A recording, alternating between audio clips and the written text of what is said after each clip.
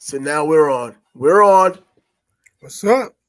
What is going on today? Another day, not another dollar, just another talk about some sports going on. Hey, that's what we're here for. Let's have the conversation. Some things have gone on. Baseball is now huge because it's meaningful. October baseball, Monday Night Football. The Dallas Cowboys took on the San Diego Chargers and Justin Herbert and won. Dak looked solid, I guess, going by the numbers. I'm not going to act like I sat there and watched the whole game, but Dak looked solid. They got the win. They went on the road, which is hard to do in the NFL. They won.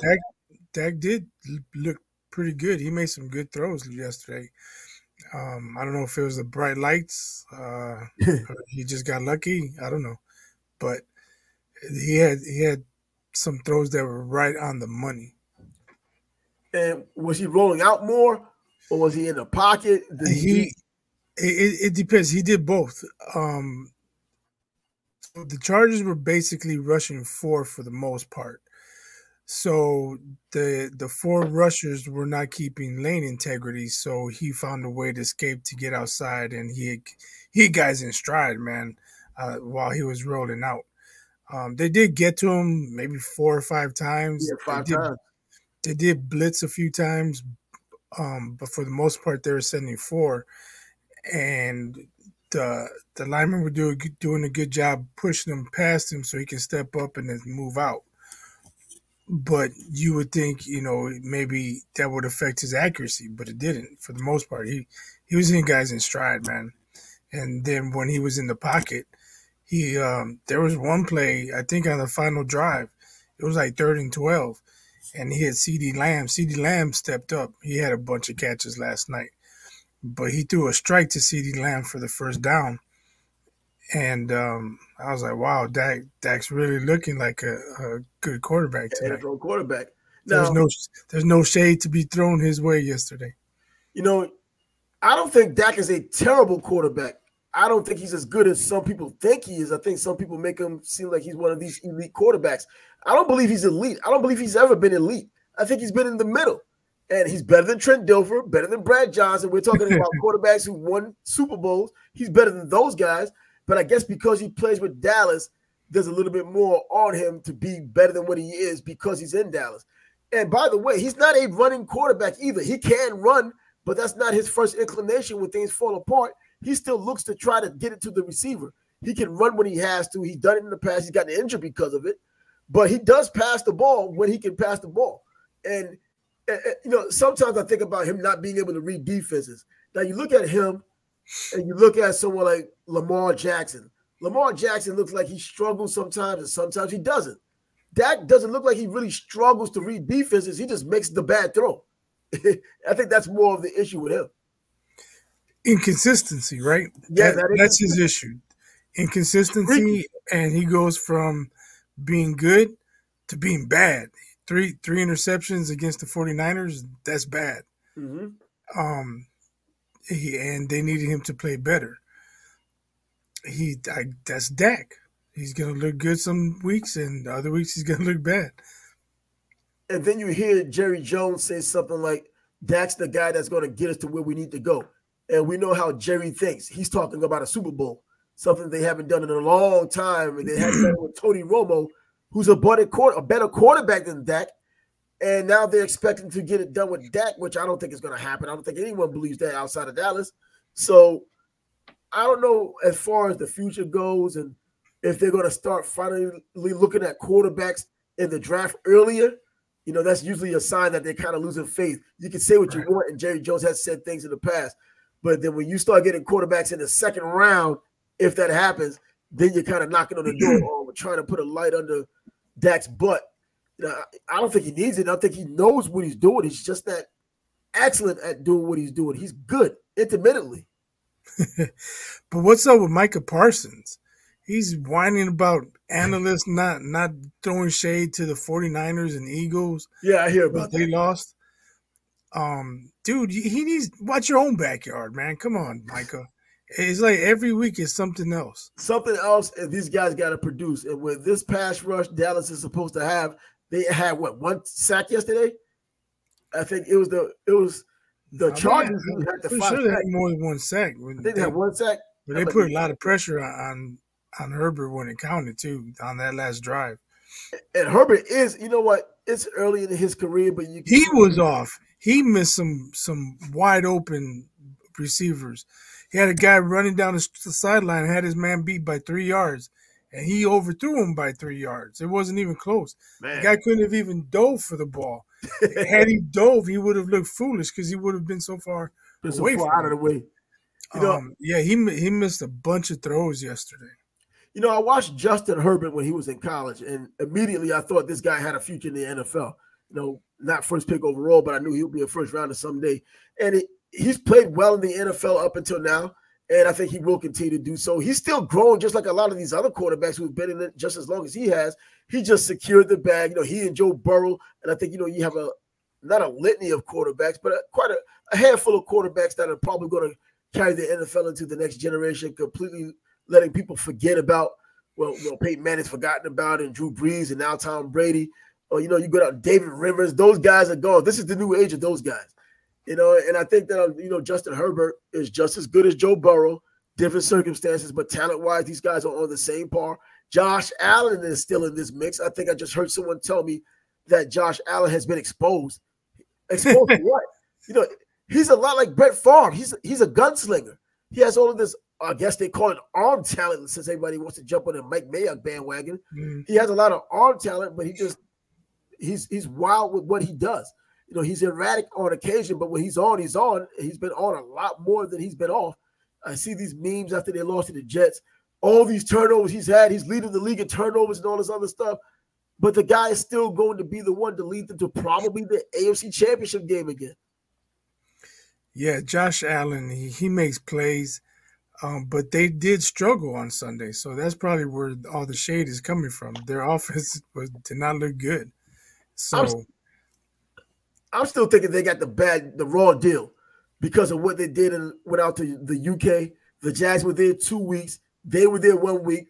Only 50 hours to get their act together, get acclimated to the scenery, get acclimated to the time. And they had to play the Jaguars. They came out sluggish. They picked it up a bit, but the Jags being as comfortable as they was and as they should have been, being there for 2 weeks, they were able to kind of pull it off. And then now they come back from the UK, just that quick turnaround, and have to play again. You're probably going to look sluggish right now. Now, the next game should be. But the Ravens were in the UK last week.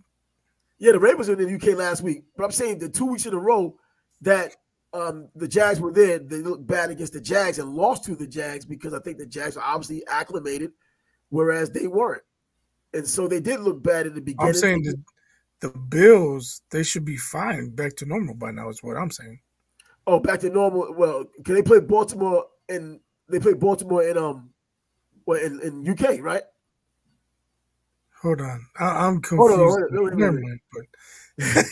Bro, as you see, we don't have production meetings before this starts. We're the shoot together. This wasn't even on the list, man. Why you bring it up? But either way, that's why I usually don't even look at the list. Just go with the flow. You know what I'm saying? Just go with the flow. The same. That's the but their offense did look sluggish. I mean, they didn't put up a lot of points. Nah. So I'm sure that's where all the shade's coming from. Well, you know what? I still think Josh Allen, and I think a lot of people believe that he is an elite quarterback. I don't think there's much to be said about that. He can run the ball well. He reads defenses. He has that live arm. He does take chances he probably shouldn't take. That's why you throw the interceptions the same way Brett Favre did it. And they complained about him eventually until he won a championship, and then now he's great. And I think that Josh Allen's on the same trajectory. I don't know about a Super Bowl when you talk about Buffalo with their history, but yeah, he's one of those guys. But let's get to one of the points that we were going to talk about. Julio Jones, a Hall of Fame receiver in the future, not one right now, signs with the Eagles after the Eagles lose to the Jets yesterday for the first time in the Jets' history, beating the Eagles. So it's not a big pickup. It's just a veteran pickup. Yeah, I'm sure they're looking for a little spark, right? They're hoping to squeeze out whatever he has left. Good luck to him. Good luck to the Eagles. He's had a great career, but you can wonder why he wasn't signed until now, right? Yep. and that's what it is. He's had the injury. I think he had that lingering hamstring injury even when he was with the Titans for quite some time. Last season, he was with Tampa Bay with Tom Brady, still had less than 400 yards receiving. He wasn't a primary target, but I guess it matters in the locker room. But now with the Eagles, you don't need anything in the locker room. You just need some presence, period, to add to what you already have. You know what I mean? That defense is back. Jalen Hurts is obviously turning out to be the leader of that team on the offensive side. And, you have pieces in place already. So, but he's there to bring that veteran presence. I guess guaranteed hands. I still think of Atlanta when I think of Julio Jones. I mean, even still think of Alabama when I think of Julio Jones. If he's your number 4 receiver, you got a guy with experience, big time play capability in his past. So he may make a tough catch on 3rd and 7 for a first down or something. Yeah. It's just a matter of he wants to go out there and make the tough catch, because when you're a younger guy, you're spry, you can dive around and impress people. When you're at that age and you've played that long and you've had those. Well, I'm saying he's not going to be getting a lot of attention. So, tough. It might be a tough catch for him, maybe not for someone else, but tough as far as it's a tough 3rd down to convert. That's true. I mean, a smart receiver, obviously, he can find the soft spots in the zones. He can still get away even with not having his full force speed he came into the league with on regular patterns or regular routes. Do like Steve Largent, who's a 4.6 guy, but still loses these 4.2 cornerbacks when he was running his routes. You just wonder how. He was just so pristine with his routes. He kind of left them behind and was able to be that possession guy. This is what Julio is right now. But I think it was a nice move, not groundbreaking. The name alone is what made people click anyways. What is Julio up to? And like you said, no one signed him up until this point because no one cared. Now they do. So now he's on the Eagles. And what type of shape is he in? Is it going to take him 3-4 weeks to get into playing shape?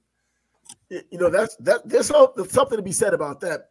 But typically players, especially veterans like that, if they still want to play, they got some working out going. I know it's not the same as playing in practice or practicing period and getting into game shape, but they're keeping themselves in shape, waiting for that phone call. He got the phone call. He had to take the physical. I'm sure they gave him a little bit of a workout for veterans, and they gave him the nod. And now he's there with Jalen Hurts. And but being in shape is one thing. Being in game shape is another. Shape. You know what? For a guy who may be the 4th receiver, how much of the game are you going to play in for right now?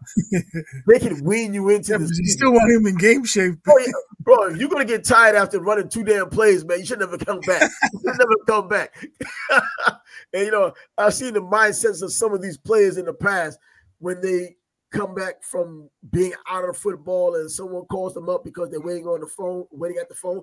I think I talked about it on this show about Bob Whitfield, who used to be the 1st-round draft pick out of Stanford with the Atlanta Falcons. And he played for a long time. And he was just sitting around when the Jaguars called him up. And when he came into the locker room pretty much completely out of shape, I looked at this guy in the locker room like, yo, bro. But he was one of the coolest dudes ever. And he was honest, which most people aren't when they're talking about, why are you coming back? Are you trying to help them with a Super Bowl? No. I wanted money. My son needed a new big wheel. He would say things like that. He's like, yo, man. He's like, yo, I'm not worried about no playoffs. We get paid less than the playoffs than we do in our regular checks, which is true. But he was candid as hell, and it was just funny. So I'm sure he's not the only one who shared that kind of a mindset coming back to a game. But Julio Jones has always been the consummate professional, and he's back now playing with a team that has every opportunity to go back to at least the NFC Championship game and ultimately a Super Bowl if they can get past, which I believe would be the 49ers to get there. Yeah, I'm a 49ers guy this year because I picked them. So yeah, same here. I'm with you there. But I just want to talk about Justin Fields and the Bears right quick. Yeah. I just finished watching Chase Daniel break down Justin Fields' play Sunday. Mm-hmm. And I talked about it yesterday. Olin Kreutz, I repeated what Olin Kreutz said. Empty backfield on the first play. But Chase Daniel breaks it down. He shows you what routes are run or whatever.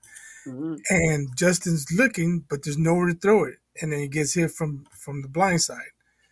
That's first down. Later in the game, it's like a 3rd and 4 or something. and the Vikings have 6 guys on the line, and for some reason, the guard and the tackle didn't take the defensive end and the linebacker. One guy took the linebacker, the other guy took the safety, and they left the defensive end for the halfback to block. And of course, he gets shoved right into Justin, and he tries to throw, but he's got people all over him, gets bumped, and the ball doesn't go anywhere to where he's trying to throw it. And Chase Daniels, he's breaking it down. That's not supposed to happen. It's supposed to be a big on big. A guard blocks the defensive end. The Makes sense. tackle blocks the linebacker. The halfback blocks the safety. And then he showed another play. The other side did the same thing, and Justin Fields got hit again. And he's saying that is not Justin Fields' fault. And then shows another play. They got 6 men on the line again, and safety comes. The halfback blocks him, but I won't even say blocks him. He bumps him, but then goes off into the flat. Well, that guy's coming. Justin sees him. Doesn't have time to read the defense, scan the field, but he knows the safety outlet's there. So he throws it to the guy who should have been blocking. But Chase shows another half second. Mooney's running down the field by himself. But because Justin sees this guy coming, I got to get rid of it. So he gets rid of it. Doesn't wait for Mooney to break open. Then Tyson Bagent's in the game. Yeah. And he turned the ball over. It was scoop 6. And they did the same thing. The left side did the same thing. They blocked, the tackle blocked the safety, and they left the defensive end for the halfback. Bagent's trying to get loose. They knocked the ball away. Touchdown going the other way. There was another play. They ran a sweep for Justin. Nobody blocked the defensive end. So Justin's running, and where's he going? Right into the defensive end who's unblocked. Man. And see, this is what I'm saying. The Bears coaching staff, they had too much time to prepare a bogus game plan. Because like I said yesterday, they didn't have time to mess up a game plan against Washington. They only had 3 days to get ready. All right, let's call this play. Let's call that play. Hey, it's working. Let's keep going with it. But they had 10 days, and those sorry-ass coaches came up with a sorry-ass game plan, and it showed on Sunday. So you can throw shade at Justin Fields all you want. He's probably ruined. He's probably done in Chicago. Let him go somewhere else. If he's given protection, watch. He's gonna perform. I'm not gonna say he'll be a top 5 quarterback, but he'll be much better than he's been in Chicago. Man, and Chicago better hope he doesn't stay in the division. Imagine him going to Minnesota because it doesn't look like Cousins is going to stay there because they didn't give him the extension he was looking for. He's playing well this year, but they're not getting the results they want in the win-loss column. There's still a lot of football to go, but imagine him staying in the division. Detroit playing the way they are right now. We're still waiting to get the verdict on them as the season goes on. Green Bay has Jordan Love. We see how that's going so far. He's still learning, so there's still something there. But it's just when you see Chase Daniel break it down, someone who was in the NFL for a long time, has watched game film, and he's explaining to you, and you see the glaring errors that are being done. I mean, it's ridiculous, man. It's totally ridiculous. They've done Justin Fields a disservice.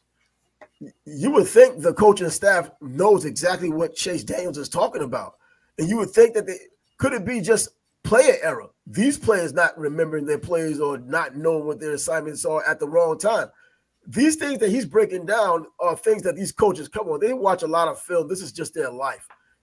Even when they have bye weeks, they're still watching film. Yeah, but if they see it, they got to pound it into their players' heads. Yeah, they're going to line up over. They're going to line up 6 across. Make sure you get the right guy. You don't block the safety. You block the end, and you get the linebacker. If he doesn't come, well, then now you get the safety. It's not brain surgery. And that's true. But you know what? I go back to even just high school. I remember seeing a lot of high school players over the past several decades, literally. And there are a lot of superstar players, and we wonder why they don't turn out to be excellent college football players, or even if they do, they go to the NFL and they're no longer excellent professional running backs. They're probably solid. And I remember talking to Leon Washington when he was here in Jacksonville. He was a star running back, absolute phenom. He goes to Florida State. And I'm thinking just talent alone, he should be at Florida State, eventually just show out. And he ultimately got his chance, and he did. But he told me the biggest problem he had was the blocking assignments. That's why a lot of these star running backs from high school didn't do well in college, at least in their first year. If they were tough, they got better because they were willing to learn and they took their lumps. But he was talking about the blocking assignments because he was saying, like in high school, these star players, everyone's blocking for them. They don't have to block. They're getting 2,000 or 3,000 yards in the season because they're getting the ball all the time. No one's asking them to block at all. The quarterback is handing it off. The offensive line is blocking. Wide receivers are blocking for them. Other running backs are blocking for them. They never have to really get down and dirty learning blocking assignments. So when they get to college, they still have that running ability, but now they're asked to do even more because you have a valuable quarterback who's just as highly recruited as you are that you have to protect. And he was talking about when there were blitzes, and you took the guy that you saw that was after your quarterback, the closest guy, and then you got yelled at because it wasn't your guy. Somebody else is supposed to pick up that assignment. Your instinct alone would make you go after the guy you think is closest to your quarterback.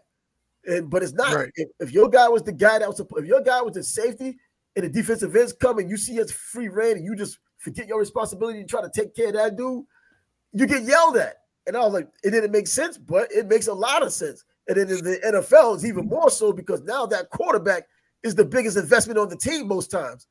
And you don't need that rookie running back who now, as we know, doesn't get paid as much, blocking for that guy, missing assignments, and then that franchise guy gets hurt and he's out for a little while, you know what I mean, or a long time, or gets injured. You know, so I was like, yeah, so it made Leon should have gone to Nebraska. They wouldn't have asked him to block too much. Why not? Running backs? Back then, yeah, they hardly threw the ball. Yeah, that's true. You know, I can't really think about when You'd have been very happy. You'd have been very happy. Yeah, even Thunder Collins when he was there didn't block. He just ran the ball. You know, so you got a lot of I never really remembered on a consistent basis, at least, running backs, at least the I back at Nebraska blocking. You know, the fullbacks got in there. You know, they were dirty. Mm-hmm. Joel McInvicky, you just think about the way he blocked. Yeah, I mean, a lot of the plays were off option looks anyway. The quarterback would run down the line and then back up. They would sell the option, and all the players or all the D backs would come up to support the run, and there's a guy running behind them wide open. Dr. Tom ran that often. It was rare that it was just a straight drop back, 5-step drop pass or out of the shotgun. Yeah, there were some quarterbacks that I thought were pretty solid that I thought kind of could have gone to the NFL and might have been serviceable coming from Nebraska back then when the I-back just ruled everything. You know, when Bill Callahan came and they started throwing a forward pass and all those thousands of people who showed up to spring practice that year, they were like, wow, the ball can actually go forward in the air. You know what I mean? Because they were so used to the running backs doing it. But yeah, Eric Couch was a pretty solid quarterback. I think he was a better athlete than quarterback. Mm-hmm. But was it Brooke Behringer, the one who passed away? I thought he was going to be an NFL quarterback who could have been competitive and been, at the very least, a solid backup that took advantage of his opportunities. You know, so I've seen quarterbacks there. I thought that could throw the ball fairly well. Tommy Frazier wasn't one of those guys because he was such an excellent athlete, and that he had the blood clot issue. But he served his purpose there. He got them what they needed. They recruited him for, and brought them back to prominence. But yeah, Nebraska has some solid quarterbacks. But sticking with a little bit with this NFL, we had Tennessee and Baltimore the other day. Yeah, we're going to talk about it a little bit now, only because we didn't get a chance to talk about all of it yesterday. But Derrick Henry, going into this game, he was averaging fewer than 4 yards a carry, about 3 yards a carry, maybe even less than that. And he has a big game because he had a huge run. He averages 8.1 yards a carry. Now for the season, it's 4.3 yards.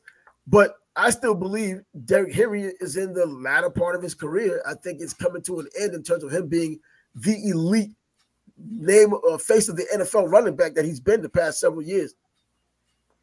It could be he's hitting his stride also. I'm sure he didn't get a lot of carries in the preseason. Most number ones don't play a lot in the preseason. So it takes them a while to really hit their stride. Maybe he's just in his stride.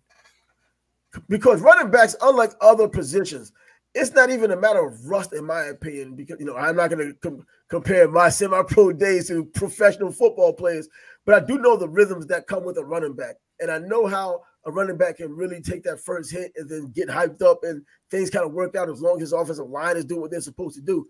Other positions like tight end, wide receiver, that takes timing, quarterback in particular, that takes timing and knowing everything on the field, even offensive linemen who have to get used to the speed of the game. Running backs is the most natural position on the football field. You're running. You know what I mean? Outside of the blocking assignments, you're running. You're trying not to get hit. You're trying to get away from people. These are the things you probably did in your own hood. Running from cops, running from people, running from all of this. So as far as the running back hitting their stride, yeah, I think in the course of a game, you have to keep feeding him the ball in order to see if he finally breaks one out. That's how you do it. I don't think it's a game-to-game deal to where you're looking pretty good in this game, so you should look better in the next game and then look like yourself in the third game. I think each game is a one-off to where you consistently get the ball and you either get your rhythm or you don't, or you can show that you're showing the wear and tear, which I think Derrick Henry started to do. He's been injured a little bit more lately. He's been missing some games in the past. He hasn't missed any games this year that I know of, but he just doesn't look the same running the ball. But he still can be explosive when he needs to. And there's a time when he can still do that, running that straightaway. But the physicality that he had, is it still there?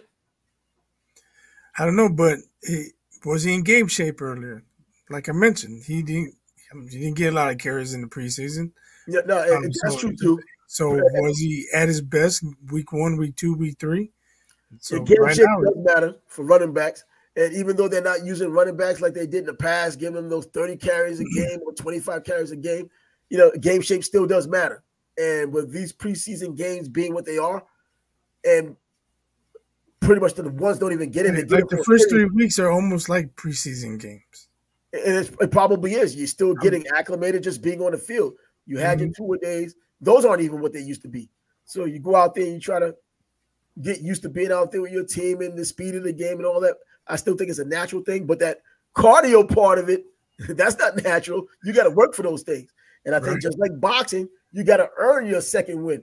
But in order to earn your second win, you got to work hard. And if you're not getting the ball, that's not hard work going in to get to that point.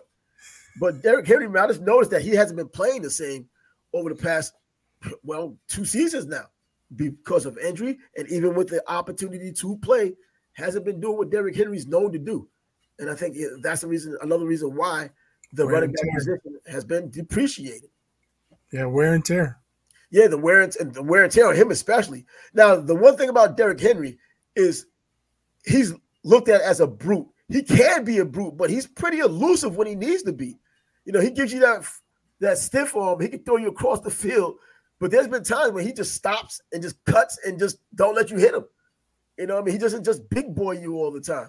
And, so, yeah, I think that he gets a bad rap that he's just this big brute that's just going to bowl people over. Christian Okoye was a big brute.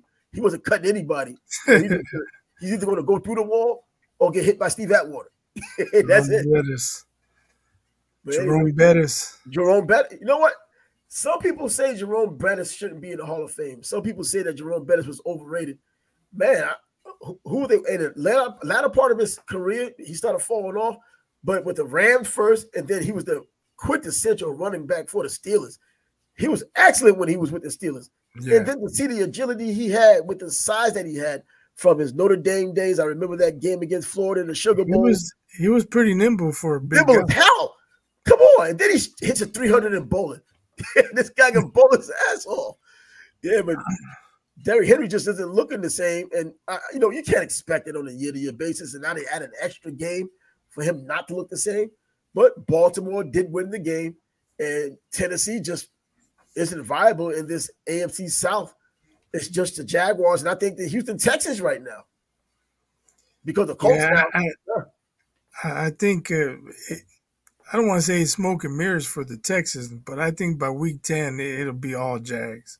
Oh, it should be all Jags because they were favored to begin with, and they have the pieces and parts. And they're still winning when Trevor Lawrence isn't doing what we thought he would do going into the season. People talking about this being an elite offense, man, we might end up having a record-breaking offense, according to Doug Peterson and local press. And then you get out here and Trevor's Yeah, throwing I for was 200 surprised yards. they scored 37 this past Sunday. Exactly. And he threw for less than 200 yards. But Trevor Lawrence. The maybe the running game. Jaguars are hitting their stride, you know? I just wanted to see him get those games like Josh Allen's had the game where you saw a lot of yards. We see Tua do it routinely because this is how he's getting down this year. And Justin Herbert, even in a loss, he's still putting up 200 plus yards. We see Dak yesterday putting up over 200 yards. And Trevor Lawrence, the one who's supposed to be the savior and the face of a franchise, and now one of the faces of the NFL as a young quarterback, he's not putting up those gaudy numbers you would expect for a quarterback like him and an offense like this with the weapons he has. I love what he's been doing with Calvin Ridley since he's come back. Calvin Ridley's come back from his suspension, now with the Jaguars, but he needs to spread the love a little bit. Christian Kirk got himself a touchdown this past weekend. But I think Travis Etienne catching out of the backfield and running between the tackles and outside the tackles is the biggest cog in that team right now, not Trevor Lawrence. Yeah, they have to use him much like the 49ers use McCaffrey. Yep. And I think he has every bit of ability to do exactly that. They got a whiff of it. They saw what he did last week, not this past weekend, but the week before in London. The boy can play some damn ball. He can be a game breaker. Etienne's a bad dude. I think he is a game breaker. And more importantly, remember, he's still coming back from injury. He tore his Achilles in his rookie year. So he didn't come back until I think it was his Achilles.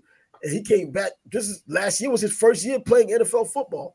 He and Trevor Lawrence were roommates when they were in college, obviously. Then, they both end up here in Jacksonville, first-round picks, number 1 overall. Then ATL went in the first round as well.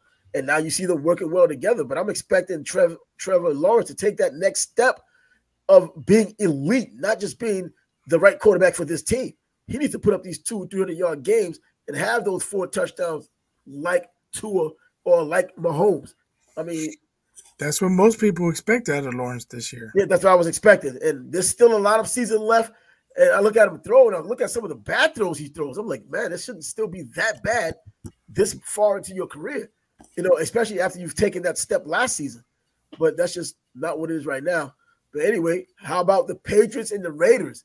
The Patriots are just done. Now we kind of got the chicken and the egg question answer at least. Bill Belichick, well, he's just a coach. Tom Brady's the greatest of all time. Yeah, we talked about this before. Belichick's team sucked before Brady, and now they suck after Brady. And then he had to cheat with Brady. And I've been saying for like 3 weeks, is the sea getting hot? Well, it's getting hotter 3 weeks later now. I mean, I'm sure he has a lot of cachet built up for everything he's done there, but without Brady though. But now we're seeing, was it really him? We now know how much more of this is Robert Kraft going to take. Yeah, that's true. And the Patriots fans, let's not forget, these are still Boston area fans. These are still Massachusetts fans. These are still the Celtics fans, the Red Sox fans, the Boston Bruins fans. That's a hell of a fan base. They don't put up with crap. They're like New York fans. They're like Philly fans. They're like Chicago Bear fans and even the other teams out there, like Dallas fans to a degree. They don't put up with nonsense if it continues to happen. All the goodwill goes out the window if you don't get the result fast. And with Bill Belichick, man, I'm always going to respect him because he's one of Parcells' most trusted lieutenants as a defensive coordinator, and he's part of that Parcells coaching tree. I still have Parcells as my greatest coach ever. That's just me. Obviously, people have other coaches, but Bill Belichick hasn't gotten anything done. The story goes he's won without Parcells. Parcells hasn't won without him, which is true, but Parcells won with freaking Phil Simms and Jeff Hostetler, whereas Bill Belichick won with Tom Brady and not without Tom Brady. Now he has Mac Jones. Nothing's happened. Now he may have Bailey Zappi. Nothing may happen. I don't know what the heck is going on with this team now. My dog's here distracting me. The champ. The champ is here. The champ is here. He played the bongo. Yeah, I don't know. His time is running short. It has to be. I mean, they're on a 3 or 4 game losing streak now? Yeah, they're just losing. Every time I look up, they're losing. I'm happy I about it, mean, but I'm not happy about Belichick losing because I eh, still got that love for Parcells and it extends to Belichick, even though he's the enemy. Because remember, for a few seconds, he was a Jets coach for a few seconds. I remember this back. Belichick was? Yeah, he was with the Jets for 24 hours Wow. because Parcells was playing games with New England. He knew that New England was going to try to get him, so Parcells resigned from the Jets, and then he just automatically assumed that Bill Belichick was going to take the job. And people just assumed in New York, as they always do, because they think they know everything, that he was, and he took the job. But then the next, because I remember the newspaper said, "You're it." But then he was like, he finally had to come out, and this is when all the news started coming out about he and Parcells not really getting along all of this time, and it was a business relationship, and they were successful together. So why mess it up? And then he was like, "Hey, I don't want people to think that someone has control of me. I want to be able to check my own options." Well, he ends up in New England, and the rest is history. But anyways, yeah, he was a Jets coach for 24 hours, and we didn't win anything with him because no one played. Anyway, that's how that You ended. wouldn't have neither. You would have sucked. You know what? The Jets figure out a way, man. I'm always going to stick with my team regardless. I was there when it was 1-15. We got Keyshawn Johnson in the draft. I was at that draft. Bro, I'm always going to be down with these Jets. Nothing's going to change that. But damn, I want to have something before I kick the damn bucket. They hadn't done a damn thing since I've been alive. 69, the last time. But anyway. Man, you need to get behind your boy Zach Wilson, man. He's keeping them above water. Are you saying Zach Wilson keeping them above water, or the team he just happens to be on a team that's Well, keeping he's them not above giving water? games away. You play the beat every time. He's not throwing 3 interceptions. He's not having games 3 interceptions, a strip sack He's for. hanging on to the ball. Yeah, he's hanging on to the ball. He's not making the mistakes because they're not giving him opportunities to do it. They're letting Brees Hall run into the brick wall because they got 20 in the box. So that's what's going on. But hey, I'm always going to be down with my Jets, and eventually I will come around with Zach Wilson. He just got to win something. I mean, just win something other than the bad play of the week award. But in the Jets defense, Rob Saleh is getting problems because he said he's making elite quarterbacks look ridiculous, the defenses. And it was like, he's walking it back now. Well, he has. The defense is that good, and they have done that to quarterbacks. It's just that the rest of the team hasn't followed suit, and that's the offensive side of the ball, and we know what the issue is. But that's another story for another day because it will be another story on another day. Going back a little bit to this Patriots deal, is Mac Jones done? I think the experience is over. I think the experiment is over. I was on his bandwagon. I wanted the Jets to get him instead of Zach Wilson. And I'll still take him now. But whatever. He didn't turn out to be what I thought. Yeah, Belichick hooked his wagon to Mac Jones. It looks like they're going down together. Yeah, and he won't be there long. I think that if Belichick's around next season, I don't believe Mac Jones is around. And I don't know how they get rid of him. I doubt they're going to waive him. They'll try to get something for him. Some team values him, and it may be the Jets. But I don't think right now with Aaron Rodgers possibly coming back. But yeah, man, Mac Jones, it was one of those heartstring deals with me. Watched him play in high school here in Jacksonville, Bowles High School. You always want to see the young guys you saw come up through the ranks, do well, play well at Alabama, was a Heisman Trophy candidate. And now just nothing. He played well in his first year. Just that the past couple of years, the past 2 years, he just in his defense, though, like who does he have to throw to? Who does he have with him? I don't even think he knows who his offensive coordinator is on a year-to-year basis, too. So we just don't even know. He's going through it, so I'm hoping Bill Belichick looks at it, and I hope it's what we perceive Bill Belichick to be in terms of being just so business-minded that behind the scenes, he understands this. He understands that it's not the kid himself.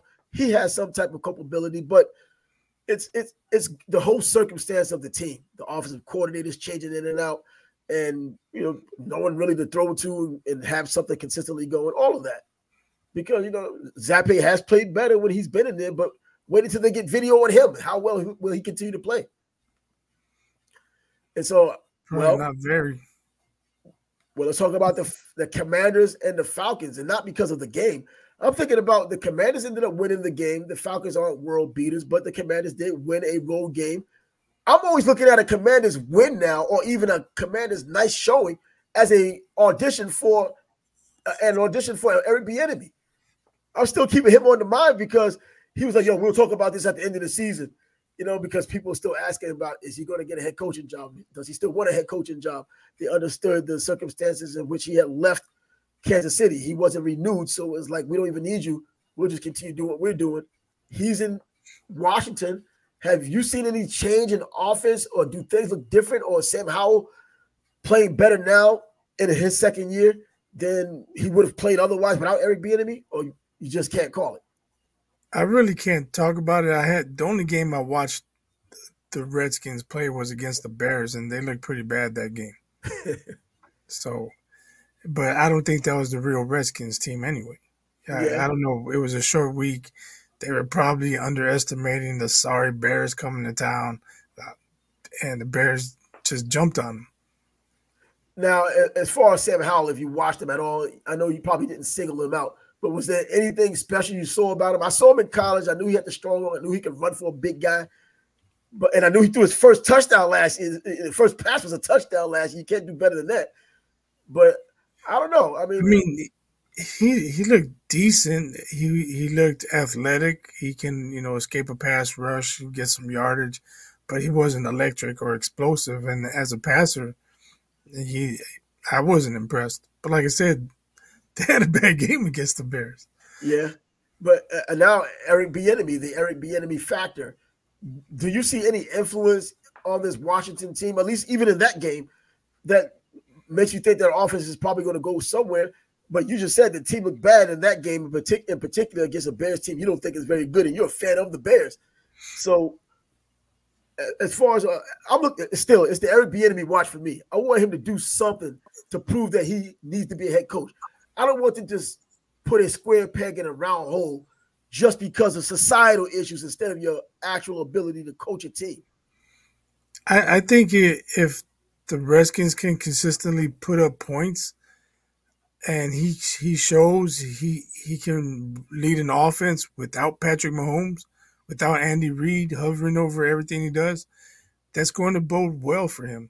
And, he's going to get some interviews. And when he goes to interview, he'll have his resume. Look, this is what I did in Kansas City, but this is what I did in Washington. Yeah, and I think Washington's even better because you're taking someone from practically the ground floor up. This is a second-year player coming out of North Carolina. And if he continues to project and does well, it's going to reflect on Eric Bieniemy. It has to. He's the offensive coordinator. He's the one working with him. Maybe he even felt it in himself to do things differently than he had done in Kansas City, because we heard stories about how players didn't like him and how he had an aggressive way of interacting with players and it just rubbed him the wrong way. Maybe he changed the way he does things there. And, Ron Rivera, I think, mentioned that early in the preseason about him and the players and how they kind of came together and things are smoother now. But I think, I'm just not concerned. I'm interested in Eric Bieniemy and how the team is playing offensively in particular, even in losses, and what his influence may do with that team, with Sam Howell being a second-year guy. And most of the success he has will probably go to the offensive coordinator rather than to himself being a second-year player. If this was happening in his fifth year, he'll get just as much credit as the offensive coordinator, or even more. So, because apparently no one was getting credit but Mahomes in Kansas City. So I think Andy Reid gets a lot of credit. Andy Reid, well, he's a future Hall of Famer, so we know he's just overseeing. He's trying to let a guy do his job. If you hire an offensive coordinator, you're an offensive guru like he is. You just you hire the guy, let him do his job. You oversee the game plan and give your input. And if he takes it, he takes it. If he doesn't. But it speaks volumes to me that people go and rate his staff, and Matt Nagy goes and ruins the Chicago Bears and Matt Trubisky, and he comes back and he's hired to be Pat Mahomes' cheerleader. Yeah, right? Rah. Go, Pat, go. It speaks volumes. I think it's Andy Reid. It wasn't Matt Nagy. Andy Reid's legit. I don't think anyone questions Andy Reid. They talk about how nice a guy he is. This guy's been a legitimate offensive mind since he's been in the league. I mean, he's learned from some of the best of all time, and he just carried it on. So yeah, I can live with that one there. But Eric Bieniemy, as I said, he's the one I'm looking for offensively and seeing what he does with this Washington Commanders offense and with Sam Howell and the rest of the offense and his search for a head coaching job when the season ends. I don't wish no ill will towards him, but he's a Colorado guy, so yeah, right. Well, I haven't seen him on the sidelines yet. He'll be there when they fire him. No, he's not getting fired. I don't think he's getting fired from Washington. I think he'll be there as long as they want him to be there if he doesn't get a job as a head coach. But Antonio Brown now, back in the news. This time, child support. He owes $30,000 in back child support. Well, he got arrested. That's my feeling exactly right there. Yeah, nice soundbite. I mean, that's $30,000 in child support. One of his children. You would think that's not even too much for him, man. You know what? It might be. I don't know what he's been doing. Send the check, dude. And his mom and the mother of the child says he's missed some child support. I want him arrested. She said that. Now, on the other side of that, how's she gonna get her child support if he's in prison? Well, she figures that. I guess she figures there's some money somewhere that he can cut a check and just get caught up in from the arrears. But I'm thinking about it from this standpoint. Okay, it's $30,000. They're going by the percentage of money he was making, which he's not making now, and $30,000 to take care of a kid. I don't care how old the kid is. $30,000. You know the child support most likely isn't going to the child. She's doing a lot of the opulent lifestyle thing that most of them do when they get this kind of money. Because I think a lot of times this is the plan to get these athletes, and these athletes cooperate, getting these women knocked up, having kids, and now they're in the spot they're in. Antonio now, $30,000 light. Well, will be $30,000 light if he wants to get the heck out of jail. Well, he was out. He did post bond. But, man, he's going to have these issues moving forward. Just send the check, dude. Just send the check. But what about, and I know we're changing sports here, Michael Porter Jr., Rockets. He's on the list, too. He's looking at 7 years for strangulation. Yeah, bro, he needs to go. What's wrong with this dude, man? That's what I'm saying. He needs to go. And they traded him. Remember, they traded him. It was, I think, a three-way trade, but just so they could waive him. You know how the NBA trades have to be. And he needs to be out of the NBA. I don't think he needs a chance to come back to the NBA. I'm not simping for anything. This is the legitimate. These are women beaters. These people are dangerous, and they're looking to kill somebody. Strangulation. You're a step away from that. Not a beater, man. That's like attempted murder. Attempted murder. Somebody, this is strangulation. And there's someone out there, I'm sure, who's going to try to justify. Because there's always someone who's going to try to justify his side of the story. Your side of the story is you're a strangler. That's your side. The other side is you strangled a woman. I mean, Andrew Toney's the Boston Strangler, man, but he's the Houston Strangler. He's the Houston Strangler. Man, won't be Houston long until he gets waived. But, man, this is happening so often. And with social media being what it is, even when the regular media was what it was and players screwed up, it was all over the place. Do you think it's going to be magnified now in the digital age we live in with social media and the regular news and society being what it is? You don't have to be woke. This is a regular common thing. This is common sense thing that you should not do. But he did it. And I hope he's out of the NBA permanently. I'm not standing on a soapbox. I think anybody in their right mind would think the same thing. Why should he get a second chance? Well, if he goes in for 7, maybe he serves 4, 5, maybe. I don't know. That's a big chunk of years to be away from the game. Away from basketball, bro. Yeah. And you have a whole new generation coming in by the time he comes out of jail. He'll come out of prison. But will he get the time? He'll get a shot in the G League or something. I don't know. Man. But, somebody overseas, if he can't get a spot in the G League, I don't think very highly of Adam Silver, but Adam Silver might put the word out, hey, do not sign this guy. Yeah. If that happens, then he can play in Greece or the Philippines or wherever. But you know what? Adam Silver shouldn't even have to put the note out there for teams not to do it. These owners themselves and GMs, they should know not to pick a player like that. That's what they should do. We also know that it doesn't work that way. In a perfect world, you would think that people would be responsible enough to say, I don't want this guy on the team. See, Ja did stupid stuff. They'll say, let's see what he has. Let's see if he can help us. Yeah, exactly. That's what it comes down to. Now, Ja did stupid things, but I don't think he did something to get kicked out of the NBA. I think he did something to get an extended suspension, but not get kicked out of the NBA. He could still No, learn from what he had done. No one got hurt he's this just time. he's So just let him back in acting the like league, do his thing, he's and just maybe acting like a dumbass. He hasn't that's hurt it. anybody. He hasn't hurt anybody, acting like a dumbass. And for the people who decide to look up to you instead of their own parents or somebody in their own neighborhood that they actually know, you're kind of influencing them too as well. So, anyways, crazy with this Kevin Porter Jr. deal. This happened in September, so this wasn't even too long ago. Right? But yeah, he's gonna be dealt with by the NBA, and rightfully so. So now we get to meaningful October baseball. The Texas Rangers beat the Astros last night. The Astros tried to scrap and get back into it, but they're now down 2-0, heading back to Arlington. Yeah, but The hot pitcher. I advise Rangers fans to tap the brakes. Houston, not only have they been there before, they're a better road team for whatever reason. Yeah, they are. You mentioned that yesterday. They're under 500 at home. So looking at it, was it really a surprise they lost 2 games to the Rangers? When you look at it that way, yeah. I don't know, but this would be my concern if I'm a Rangers fan. Don't let the Astros win game 3. Because if they win game 3, they have life. And then now everybody's believing, oh, they're a better road team. They're a better road team. Mm-hmm. Game 4, they win. And now it's tied going back to Houston.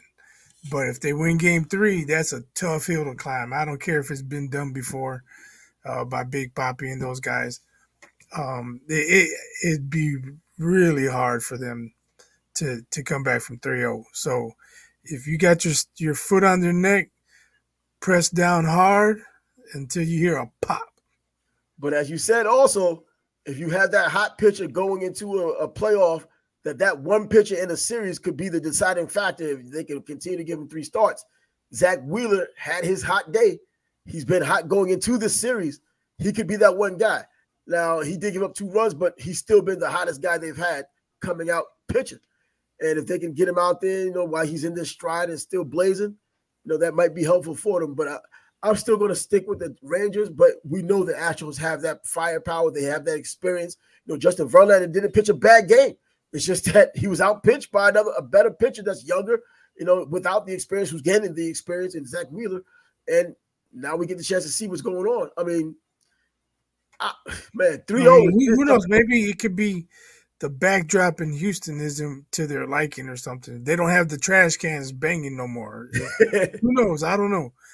But for whatever reason, they've played better on the road. And that is a very potent lineup, man. You talk about Altuve and Alvarez and Tucker, that's what I'm saying. Potent lineup. Brantley and Bregman. I mean, those guys can hit the freaking ball, man.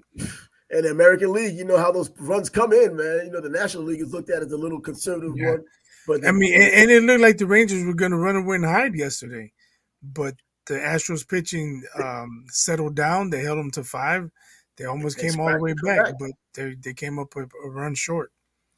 And now we have the Phillies. We have the Diamondbacks. The Phillies, not surprisingly, won. The Diamondbacks, well, I mean, I'm thinking the story's over for them. I like a good story. I would like the Diamondbacks to win.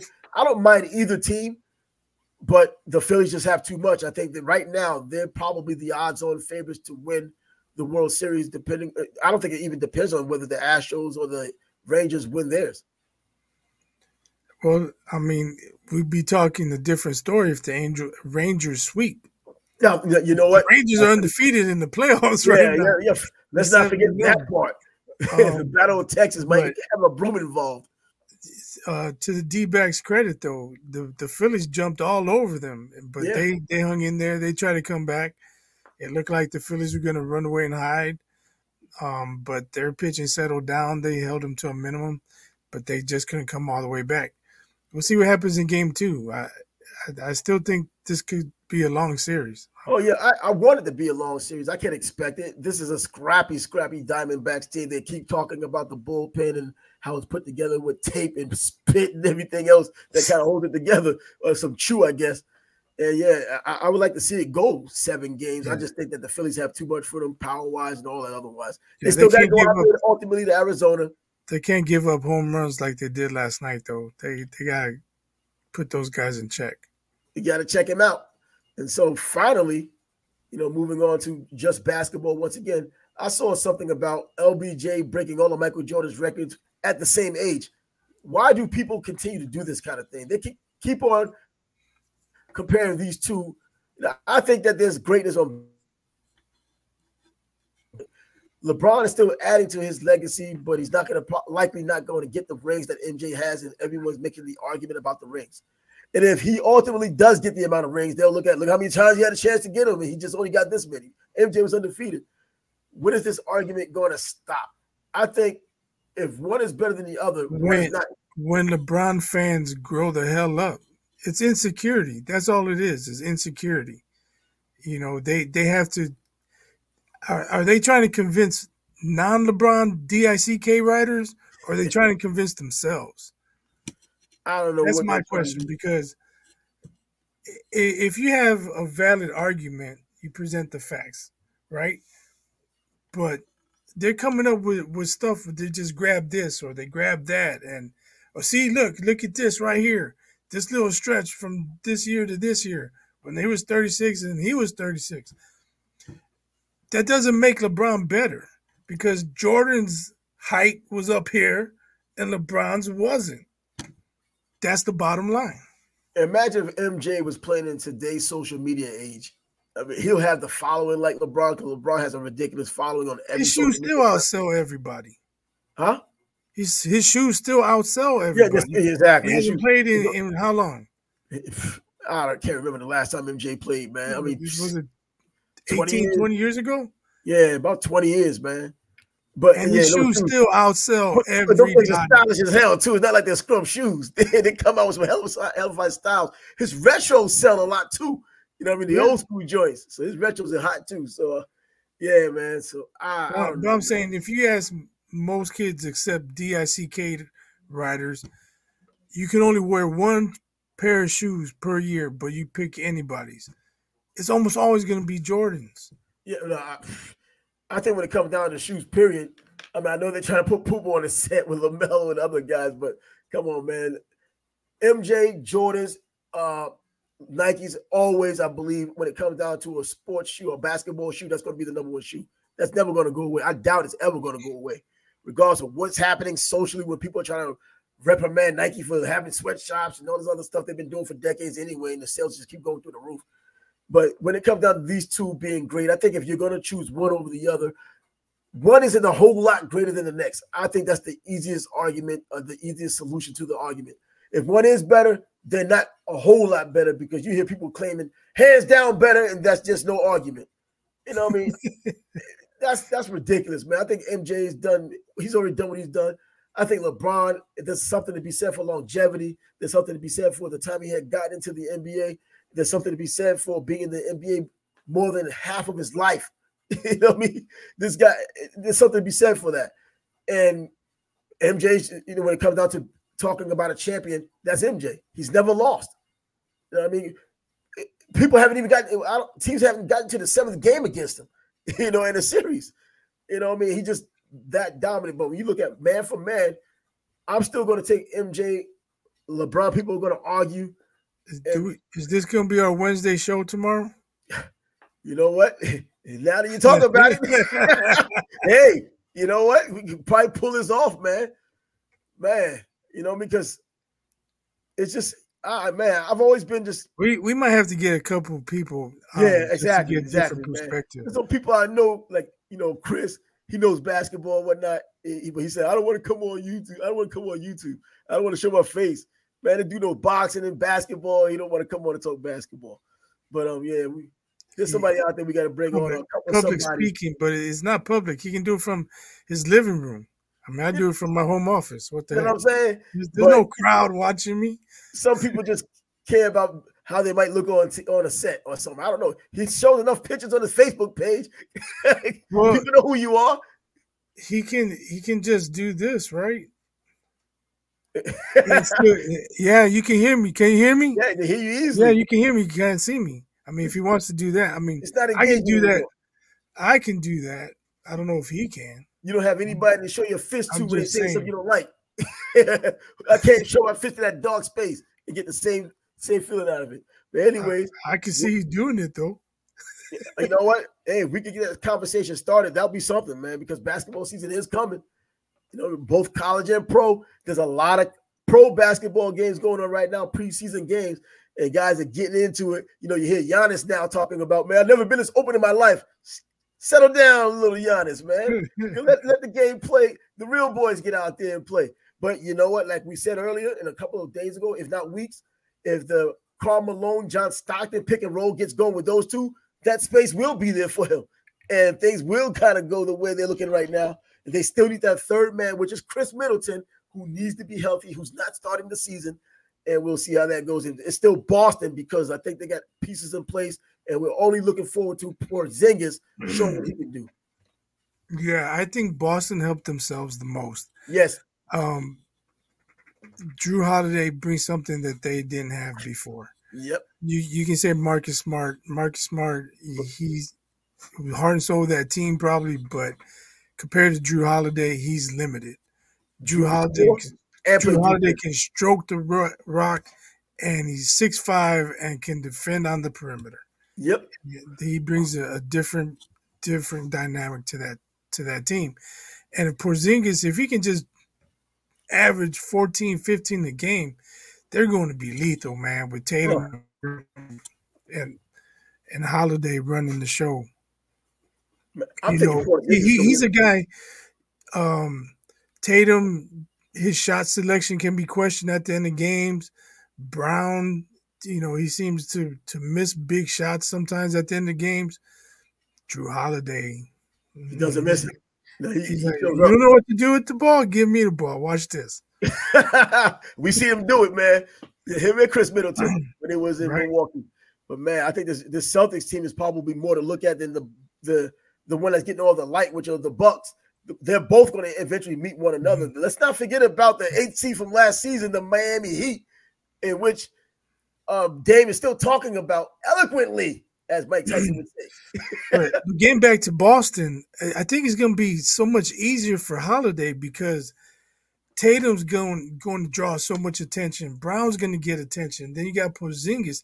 If they just space the floor correctly, Holiday's it's going to be one-on-one for him. Well, we're going to get a chance to talk about all of that as it's you talk about pick and roll with Dame and Giannis. Yeah, that can be. It looks thinking about it, picturing it. I don't know how people are going to stop it. Yeah, but if you guarding Drew Holiday one-on-one and then he breaks down the defense and he kicks out to Tatum for a stand-up three, that how you're gonna have to pick your poison. Man, this is going to be a great year of basketball finally. And not only just these teams that help themselves out in free agency, the draft picks, man. I like to see these guys go about, man. There's going to be a lot to watch this year in the NBA. And even before Christmas, which is like the unofficial start of the NBA season, the regular NBA season, I think they're going to get a lot of views just because of Giannis, just because of Dame being together. And now even this Boston team, that Eastern Corridor is where the majority of the population of the country is. You're going to get a lot of views. The champ is here. So what's up, champ? The champ wears Halloween outfit like he had on with the boxing robe, running through the hallway. I have to find that. Bro. No, he's over here growling at me, man. I think he's got to go outside. That's one of those things, man. One of those things that you laughed out. I laughed out loud when I saw that, man. This dude came out with the robe with the boxing gloves. It was ill. But anyway, we'll be back tomorrow, and we'll be letting you know what we're going to talk about when we get there. So until next time, he's Bias. I'm Trav. Deuces. Peace.